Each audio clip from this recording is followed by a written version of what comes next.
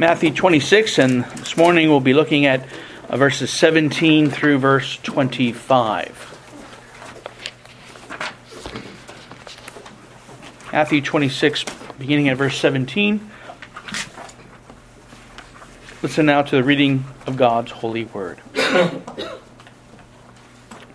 Now on the first day of the feast of the unleavened bread, the disciples came to Jesus, saying to him, "Where do you want us to prepare for you to eat the Passover?" And he said, "Go into the city to a certain man and say to him, 'The teacher says, my time is at hand. I will keep the Passover at your house with my disciples.'" So the disciples did as Jesus had directed them, and they prepared the Passover. When evening had come, he sat down with the 12. Now as they were eating, he said, "Assuredly I say to you, one of you will betray me." And they were exceedingly sorrowful, and each of them began to say to him, "Lord, is it I?" He answered and said, "He who dipped his hand with me in the dish will betray me. The Son of Man indeed goes just as it is written of him, but woe to that man by whom the Son of Man is betrayed. It would have been good for that man if he had not been born." Then Judas, who was betraying him, answered and said, "Rabbi, is it I?" And he said to him, "You have said it." Let's now look to the Lord in prayer for His blessing upon His word. O gracious God in heaven, we do praise you and thank you for your blessing upon us. We thank you for the truth of your holy word, that it is our only infallible rule for faith and life. And even as we come to this passage, we pray that your Spirit would give us understanding and insight, and that as your word goes forth in the power of the Spirit, we do pray that it would find within our own hearts that rich, fertile soil that will bring forth a great and abundant fruit for your glory. We ask now for your blessing upon your word. In the name of the Lord Jesus Christ we pray. Amen. Well, often when we think about the suffering and the humiliation that Jesus endured, we tend to only think about his death on the cross. And surely his crucifixion was really the height of his suffering, and his resultant death is the one and only atoning sacrifice for our sins. Our salvation was accomplished by the death of the Lord Jesus Christ. But the suffering and the humiliation of Jesus began way before his death. In fact, the birth of Jesus, not only the humble and low conditions into which he was born, but even the reality of the incarnation itself was the beginning of Christ's suffering and humiliation on our behalf. And then later, as he grew and as he began his ministry, he'd be subject to temptation and Satan's temptations. He would experience some of the common realities of living in a fallen and sinful world, even as we do. And so he hungered, he thirsted, he was tired. But he also endured things like grief and sadness. We remember how he wept when he heard of the death of Lazarus, or how he wept over the city of Jerusalem because she was rejecting him, the Messiah. And he knew that coming a judgment would fall upon her. And of course, as we'll see in our passage this morning, another aspect of Christ's suffering was enduring the betrayal of a close friend. A betrayal that would then lead him to the cross. And yet the unfolding of this betrayal, or at least the first exposure of it, comes in the midst of an otherwise joyful celebration. A close, intimate meal with Jesus and his disciples as they celebrate God's faithfulness to deliver his people. Now, it may seem rather strange that such treachery would be exposed at such a time. But as we'll see, the Last Supper that Jesus enjoys with his disciples becomes the perfect foreordained time for this treacherous scheme to be revealed, as it not only begins the increased intensity of his suffering, but it also fits in with the theme of the supper, as the redemption of God's people is near at hand.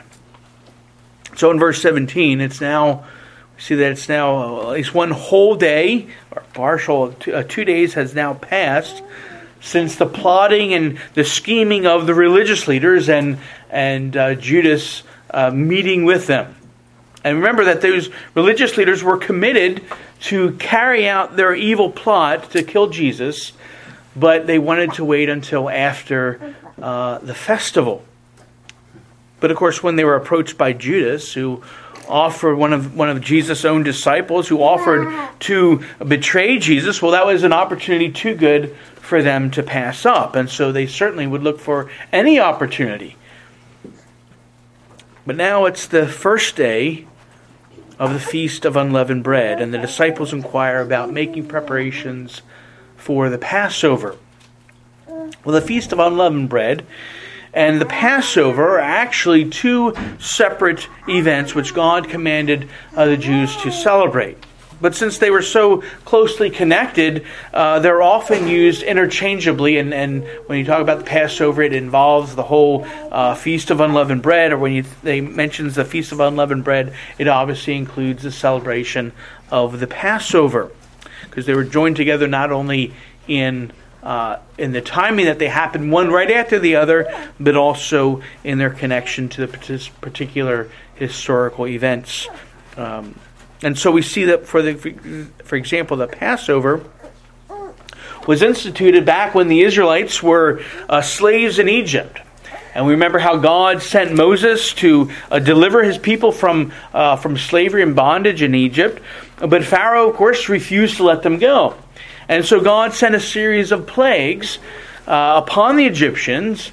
But as you remember, each time Pharaoh continued to harden his heart even more. Well, it was in preparation for the 10th and what would be the final plague. The Lord told Moses to charge the Israelites to take a lamb without defect, and kill that lamb. And then they were to place the blood of the lamb on the outside of their doorposts. And so this would mark the Israelites' homes, so that the final plague of striking down the firstborn would pass over them and strike only the Egyptian homes, which had no such covering. And so after marking the doorposts, they were then commanded to roast the lamb and eat it with bitter herbs and unleavened bread. Now later this kind of event was codified into the Levitical laws and was to be celebrated each year by the Jews, as the Israelites, as a remembrance of their deliverance from Egypt. And of course, with the sanctuary and then later the temple, well, things became a bit more formalized. And so the Passover got to the point, especially with the building of the temple, the Passover could only be celebrated in Jerusalem, because Jerusalem was the only place that God had appointed for sacrifices to be made. And so on the 14th day of the first month, at around in the early afternoon, the trumpets would blast, letting people know that it was time to bring the lambs for sacrifice. And so representatives of each family or group would take the lamb to the temple, where the priests would then slay the lamb and then cast the blood of the lamb at the base of the altar. The parts were then removed from the lamb. The priest would remove the certain parts that were necessary for the burnt offering, and then return the rest of the lamb back to those who brought it, and they were then to go and roast it over a fire and to prepare it for the meal. And along with the lamb would be unleavened cakes, bitter herbs, wine, and a sauce of mashed fruit that with spices that they would use for for dipping the bread in. And then the burnt offering would be made just before sundown. And the people would then wait for the trumpet blast to signal that the meal could begin. And since the Jews accounted a day from sundown to sundown, well, during this week that Jesus celebrated with his disciples, preparations would have begun likely on Wednesday, and the sacrifice would have been made on Thursday afternoon, with the meal beginning on Thursday and then going into Friday. And so this day of the Passover was also the first day of the Feast of Unleavened Bread. Now, during this 7-day feast, so the Passover was one day, but then it also began the Feast of Unleavened Bread, which lasted for 7 days. And so during this time, all leaven or yeast had to be removed from the people's homes.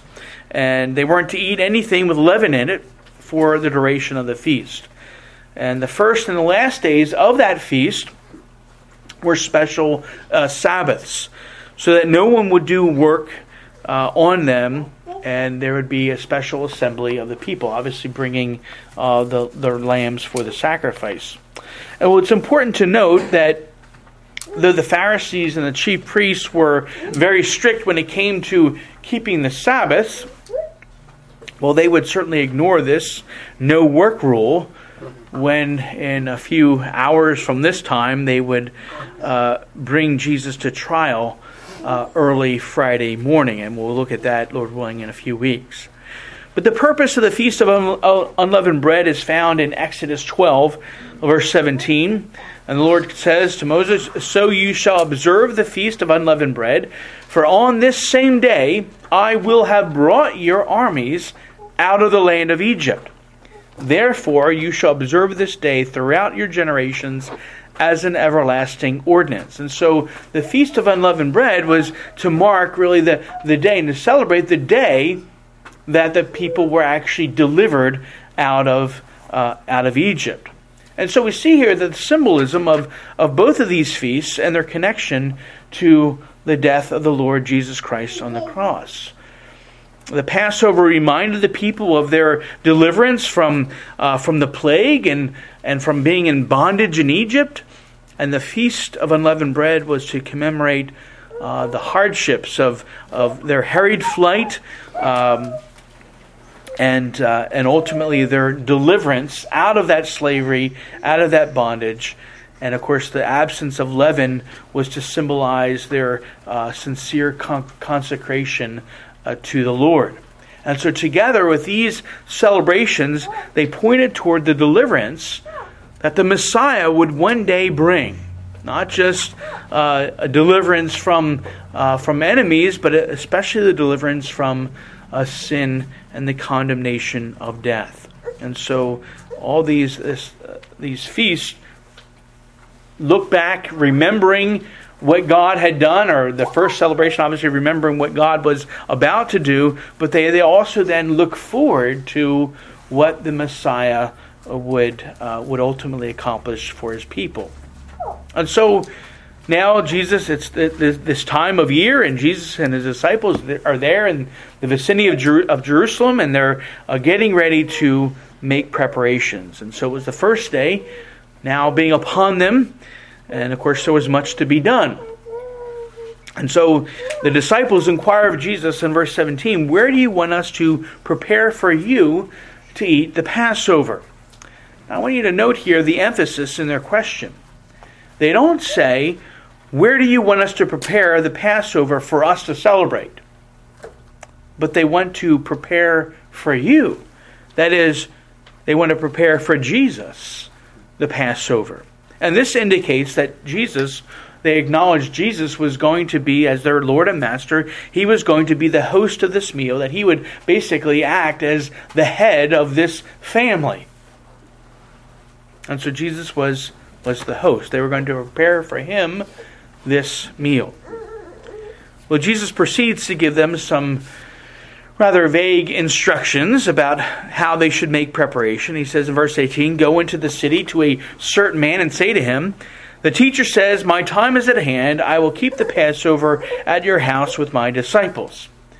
Now, he doesn't give them a location or a name, but simply to go to a certain man in the city. Well, what's the problem with this? Well, there were tens of thousands of men in the city at that time. How were they to find this certain man? Well, Mark and Luke both add in their accounts that they were to look specifically for a man carrying a jug of water. Well, that doesn't seem like it would be any more helpful. And we may wonder, well, why these vague instructions? Certainly it would have been much more precise for Jesus to say, well, look, I want you to go to Levi's house across from the synagogue on 2nd Avenue, and then ask him if we can use his room, his house for this Passover. But no, the lack of detail here is very intentional. And it seems quite possible that this was a means of really protection for Jesus and for his disciples. You see, Jesus was already aware what was in Judas' heart. Jesus knew all the time who his betrayer was. And if Judas knew the exact location of the meal before they arrived, well, then he could have had the opportunity to go to the priests and lead them to him even before the meal started. But Jesus needed to celebrate this feast with his disciples. And so he wanted to assure that his Last Supper with them was not going to be interrupted.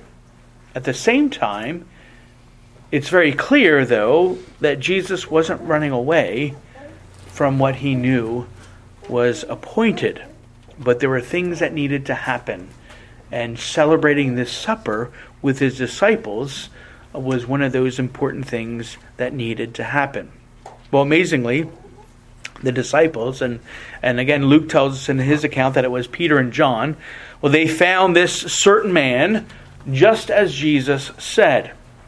And this certain man, we're never told exactly who he was, but he consents to the request. Obviously, he was probably one of Jesus' disciples there living in the city. And so they then carry out the necessary preparations for the Passover.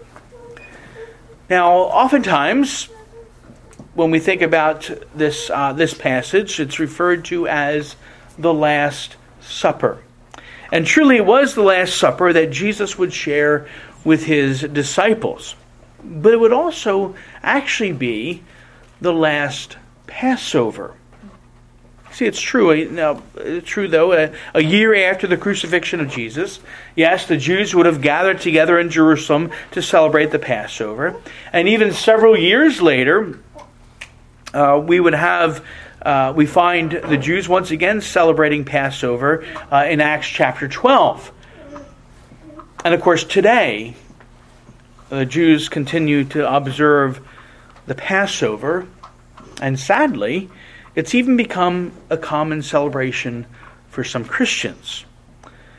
So if the Passover is still celebrated, well, how can this event here in Matthew 26 be the last Passover celebration? Well, again, we have to remember what it was all about. Right? It was a time for the Jews to remember God's deliverance from Egypt and is separating them apart as a holy nation. And again, that ultimately, though even this deliverance and the memorial meal pointed forward to the coming of the Messiah, who would deliver his people once and for all from their sins. Well, this Messiah has now come. Jesus Christ has fulfilled the Passover and the Feast of Unleavened Bread. He is the only Lamb of God who takes away the sins of the world. He is the Lamb who was slain so that those who are forgiven through his shed blood would be passed over in the judgment of God at the end of the age. And now after the sacrificial death and the resurrection of Jesus, well, the sign and the symbolism of the Passover has now clearly been fulfilled. And so the continued celebration of the Passover has really become an empty ritual. Not only for Jewish Christians, but even really for the Jews themselves. Especially when we consider what happened in 70 AD. The Jews, since 70 AD, since the temple was destroyed, the Jews can't truly celebrate the Passover because they have no legitimate and lawful place to offer the sacrifice. It was God's way of saying, this old way is now done. The Messiah that they looked forward to has already come. And He has delivered His people from their sins. And so this is why we find these instructions by the Apostle Paul in 1 Corinthians 5. Verse 7, Paul says, clean out the old leaven, that you may be a new lump, just as you are in fact unleavened.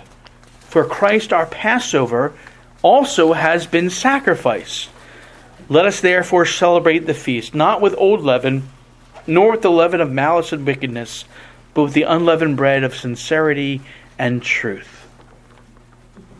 What we see here in Paul's words, he's saying, look, Christ, He was the Passover. He was the Passover lamb. He's been sacrificed. We're to put away that old leaven and really the old feast. But he mentions another feast. And the feast that we celebrate, that we're called to celebrate, isn't the Passover. It's a new feast, one that is instituted by Christ Himself. And that is the Feast of the Lord's Supper, as we'll consider, Lord willing, next week. But the celebration of the Passover has now passed. So everything here was set, though, as we return to Jesus and His disciples. Everything was set. And we see in verse 20 that when evening had come, Jesus sat down with the 12, and they ate this Last Supper. And of course, Jesus, as the host, likely would have shared the account of God's deliverance of His people, calling them to remembrance, as was instructed in the law, how they were to celebrate the Passover. And so there was certainly a time of joyful thanksgiving for what the Lord had done for His people. Now, Jesus has already reminded His disciples, even just the day or so before, that the time is soon coming when He would be taken from them. And so this is certainly on their minds as they celebrate this Last Supper. But of course the disciples didn't know exactly when this would happen, and perhaps they were still holding out hope that it wasn't going to happen. And so here they are, probably caught up in the moment, caught up in the celebration of the Passover, peacefully reclining at their table, eating this meal, when Jesus makes another bombshell announcement. Verse 21. Assuredly I say to you, one of you will betray me. Now consider all that Jesus is saying here. First He begins with, assuredly I say to you. And what Jesus is about to tell them isn't only true, but it's very, very important for them to hear. And of course, this is how Jesus often emphasized these kinds of things that were critical for His disciples to understand, either saying assuredly, or most assuredly, or in the King James would be verily, or verily, verily I say unto you. Well, there's that repetition. It's all for emphasis. Look, I'm telling you the truth. And so you had better pay attention and listen. One of you will betray me. Now these certainly are the most shocking words. One of you. Not the Jews. Not the scribes, the chief priests, or the elders. Not the Romans. Not a vague someone. But one of you, my very close friends and companions. One who I personally called to follow me and be my disciple. One who's traveled with me and heard my teaching and have seen all the miracles and the signs and the wonders that I've done.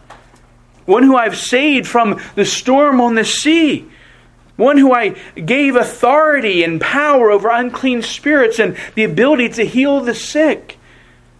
One against whom I have done no ill, one who I've not mistreated in any way, but have provided for and cared for and loved. Yes, one of you will betray me. That you'll turn against me and hand me over to my enemies.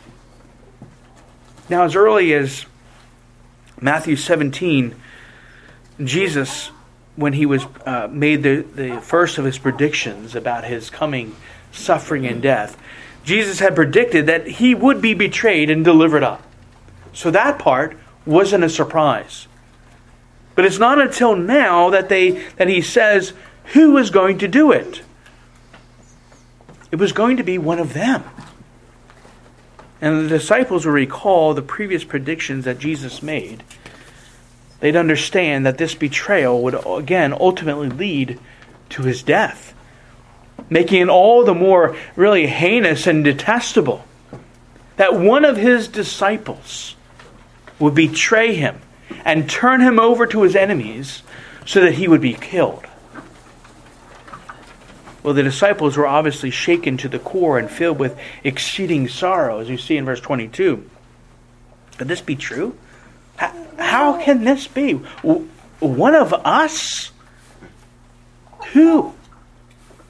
Now, amazingly, as we've gotten to know the disciples, amazingly, the question isn't, well, tell us, Lord, who is it? Expose them now and we'll deal with them. But instead, there's a sense of conviction and a trembling of fear as they wonder about their own hearts.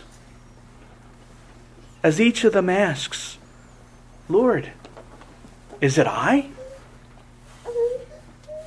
Now, as shocking as it is, they all realize their own weakness and their own capability of doing such a great wickedness, especially when they remember that Jesus didn't just say things for the fun of it, right? He didn't joke around with them.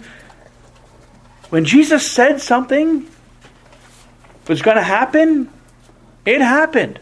When he cursed the fig tree withered.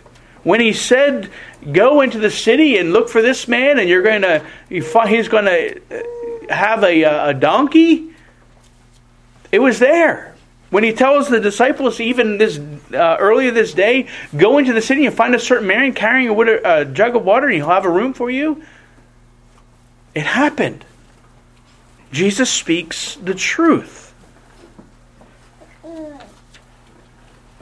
And so they knew at this point that their own hearts weren't trustworthy. They knew Jesus' words were true, but they were not going to trust their own hearts. And so they each ask, Lord, is it I? Am I the betrayer? Now this ought to remind us really of the self-examination required in preparation of celebrating the Lord's Supper. In 1 Corinthians 11, verse 28, Paul says, but let a man examine himself, and so let him eat of the bread and drink of the cup, for he who eats and drinks judgment to himself, if he does not judge the body rightly.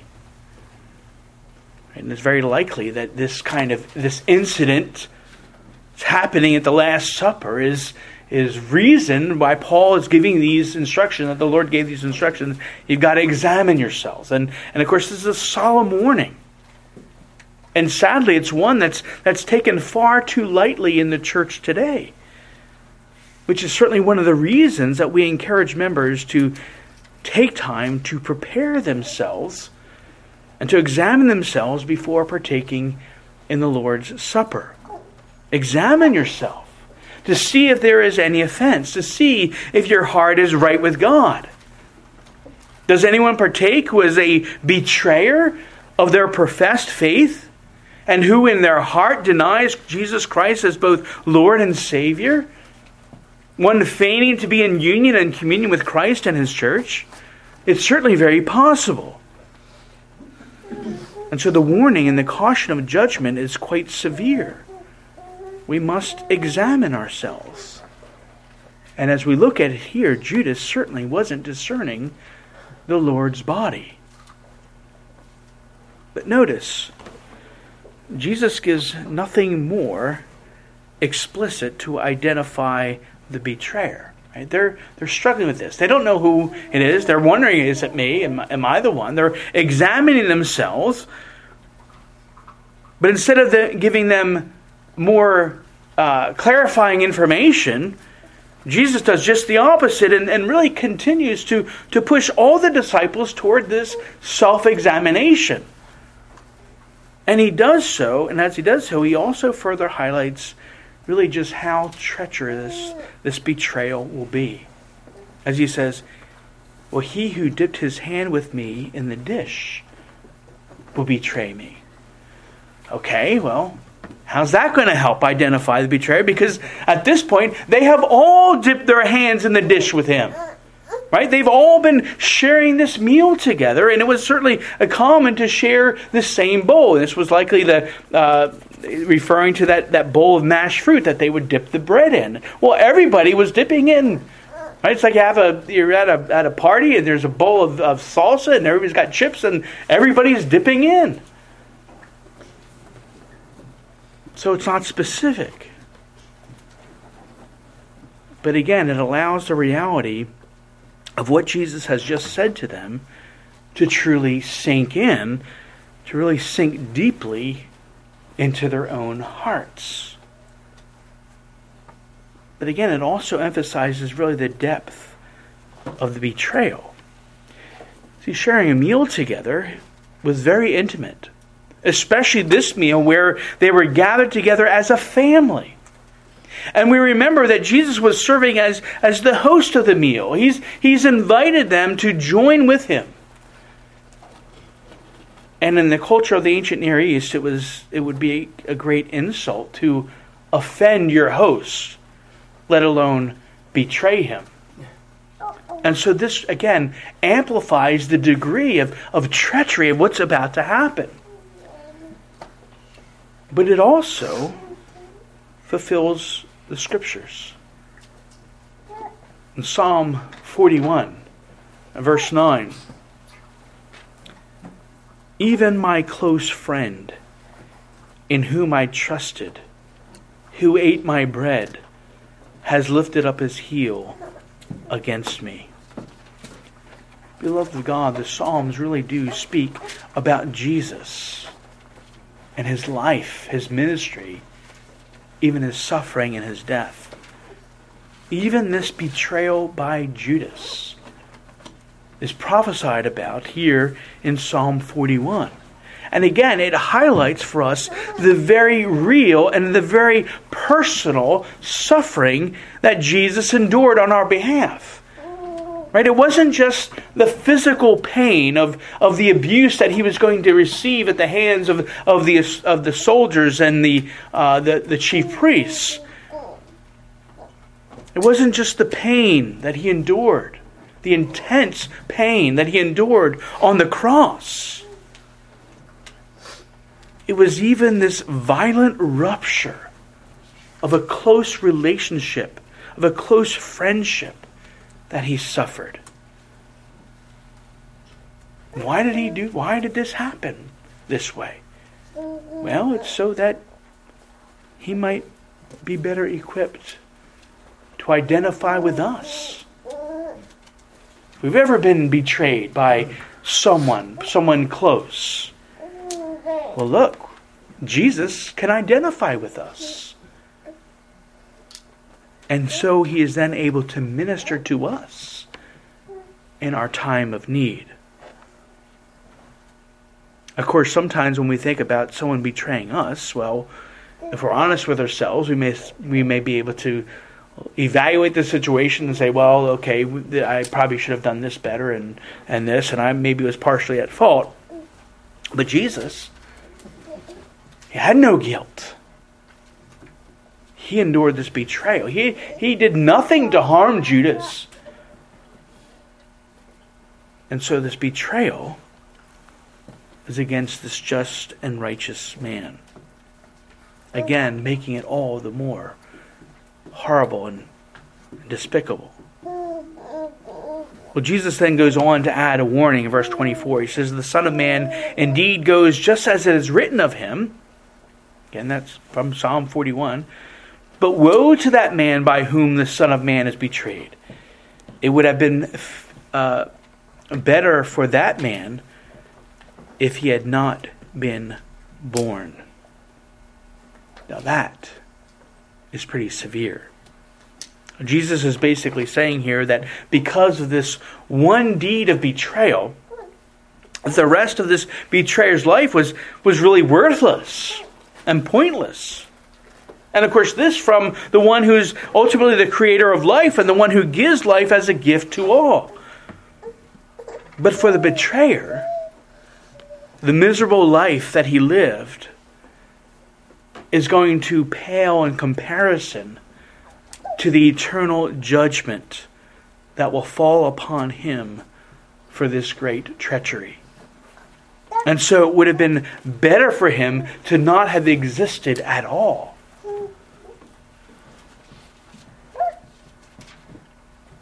And so that thought begins to sink in.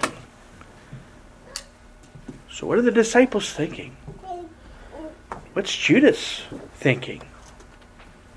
His treacherous plot has been revealed, although no one really knows yet that it's him. But we know that Jesus knows. Did this weigh upon Judas at all? Was his heart seared with sorrow and conviction over his sin and his plan to betray Jesus? And certainly now would it be the best time to come clean and repent. Right? Especially after this most severe warning. Judas, it would have been better if you had not been born at all than to endure the judgment that you're going to endure for this great sin that you'll commit. But it almost seems as if Judas wanted to test Jesus. Okay, so he knows that one of the 12 is going to betray him, but does he know who? Does he know it's me? And so in verse 25, Judas asks, Rabbi, is it I? Now this is a bold move on Judas' part. But we can already notice a difference in his heart and how he asks. See, the others refer to Jesus as Lord and Master. Lord, is it I? And that reveals their hearts and how they're viewing their relationship with Jesus. But Judas uses the much less intimate Rabbi or teacher. You see, he's rejected Jesus as his Lord and Master, and he's already has begun to distance himself from Jesus in order to make his wicked plan easier to carry out. Now, likely unheard by everyone else, Jesus affirms, "You've said it." And it appears from, at least from John's account, it's unclear from the other accounts, but it appears at this point is when Judas got up and left the gathering to then go and carry out this great sin. It would have been better if Judas had not been born. For the eternal judgment that he would now endure was going to be very, very severe. But he was born. And indeed, he had to be born. Otherwise, the scriptures wouldn't have been fulfilled, and the eternal decree of God wouldn't have come about. And this raises some important questions about the relationship between God's sovereignty and man's responsibility. And we know Scripture is very clear that Jesus was going to suffer. And we have all these prophecies. Think of, I always mention Psalm 41, and there's Isaiah 53, talking about the suffering that the Messiah would endure. And then he was going to be put to death for our sins. Again, not only as it's been written, that is in fulfillment of the Scriptures, but also because it was decreed to occur by God before the foundation of the world. And John reminds us of this great truth in Revelation 13, verse 8, where he refers to Jesus as the Lamb slain from the foundation of the world. Part of that decree was that in his suffering, Jesus would be betrayed by his close friend, one who ate bread with him. Again, Psalm 41. And so it had to happen this way. But we also have to take into account the guilt of the sinner. See, Judas is guilty. And indeed, his guilt is more pronounced because even at this very late hour, he didn't repent, even though he was confronted with his sin. Judas willfully acted in accordance with his own sin nature. Judas was responsible. No one made him do this. He wasn't, though, a true disciple of Christ. Now, outwardly, he certainly put on a good show. But inwardly, his heart was bent on serving himself and doing evil. But his nature was sinful, and so he could only do sin. He had no regenerating grace, no life-giving spirit, even though he was in close fellowship and a card-carrying member of Jesus' inner circle. He was one who was completely and totally dead in his sins and transgressions, never to be revived again. And so Judas had real guilt and responsibility. Now God, in his perfect sovereign plan, though, is able to use even the sins of the most sinful men to bring about his purpose and decree. And this remains, can't really say much more about it. God is sovereign and purposed it and planned it. Judas is responsible. This is what the Scriptures tell us. This is what they reveal to us. We have to accept that this is a great mystery. Regarding God's decree of predestination, which obviously this all entails, the Westminster Confession of Faith, chapter 3, verse 8 says, "The doctrine of this high mystery of predestination is to be handled with special prudence and care, that men attending the will of God revealed in His Word, and yielding obedience thereunto, may, from the certainty of their effectual vocation, be assured of their eternal election. So shall this doctrine afford matter of praise, of reverence, and admiration of God, and of humility, diligence, and abundant consolation to all that sincerely obey the gospel." And so we may not fully understand it. And indeed, we can't fully understand it. But we know what the Scriptures teach. God is always just and right, and He is sovereign over all things. And Judas is a guilty sinner who will be held accountable for his sin.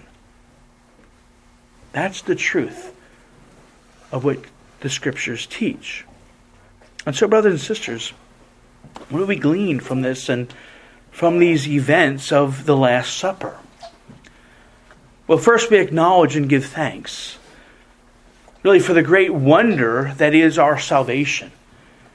That in Jesus Christ, the perfect Lamb of God, we have true salvation from sin and the condemnation of death and eternal punishment. It's a glorious thing that God chose a little lamb to be a symbol of deliverance from bondage, and rather than a great army. Because even that reminds us that salvation belongs to the Lord God alone and is accomplished by His grace, not by our works. And this isn't just some ancient religious teaching that has no bearing upon us today in the 21st century. Men and women are still held in bondage to sin today. And whether they acknowledge it or not, they're in the grips of Satan. They're still in great need of deliverance. But the good news, the gospel, is that God so loved the world that He gave His only begotten Son, that whosoever believes in Him shall not perish, but have everlasting life. You can also stand amazed at the truth which Jesus spoke.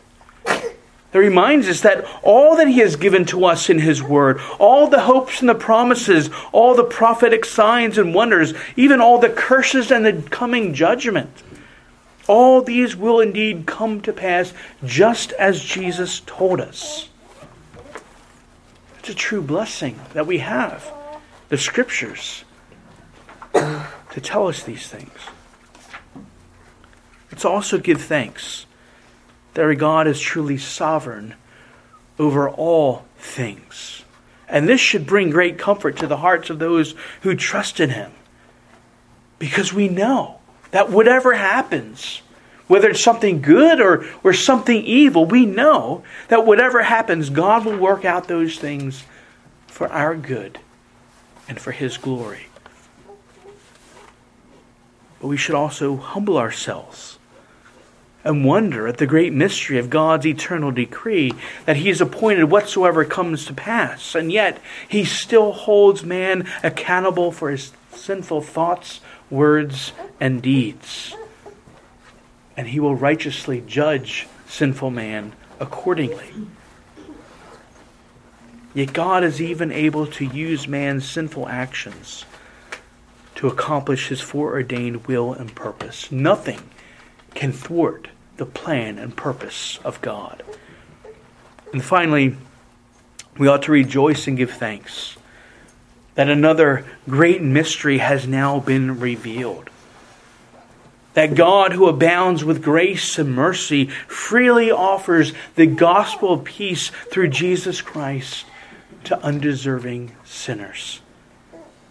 That through the suffering and death of Christ, those who were dead in sins and transgressions might be made alive to everlasting life through Him, to the glory of God alone. Let's pray. Oh, gracious God in heaven, we praise You and thank You for the truth of Your word. And even as we've considered many challenging things and mysteries that we can't fully comprehend, but we trust in You, as we were reminded in Psalm 115, we're Your people. You saved us and deliver us. We must trust in You. We trust in Your word because Your word is truth. Your word is life. And that if we reject that truth, we have no hope. We have no certainty or assurance. So we just pray, Lord, that in our weakness, that Your Spirit would strengthen us, helping us to cling to the promises and the truth of Your word, even when we don't fully understand some of these things. And we just praise You and thank You for what You have accomplished for us. That Jesus Christ, Your only begotten Son, is truly the Lamb of God who came to take away the sins of the world. And that through His suffering and death on the cross, we now have the forgiveness of sins. And we now have peace and reconciliation with You. And that You now call us to live as He lived, seeking truth and righteousness, pursuing holiness, seeking to live for Your glory and Your praise in all things. And so we ask, Father, that Your Spirit would impress these truths upon each of our hearts, drawing us all closer to Yourself, so that we would truly be faithful servants, living for Your glory. We pray these things in the name of the Lord Jesus Christ. Amen.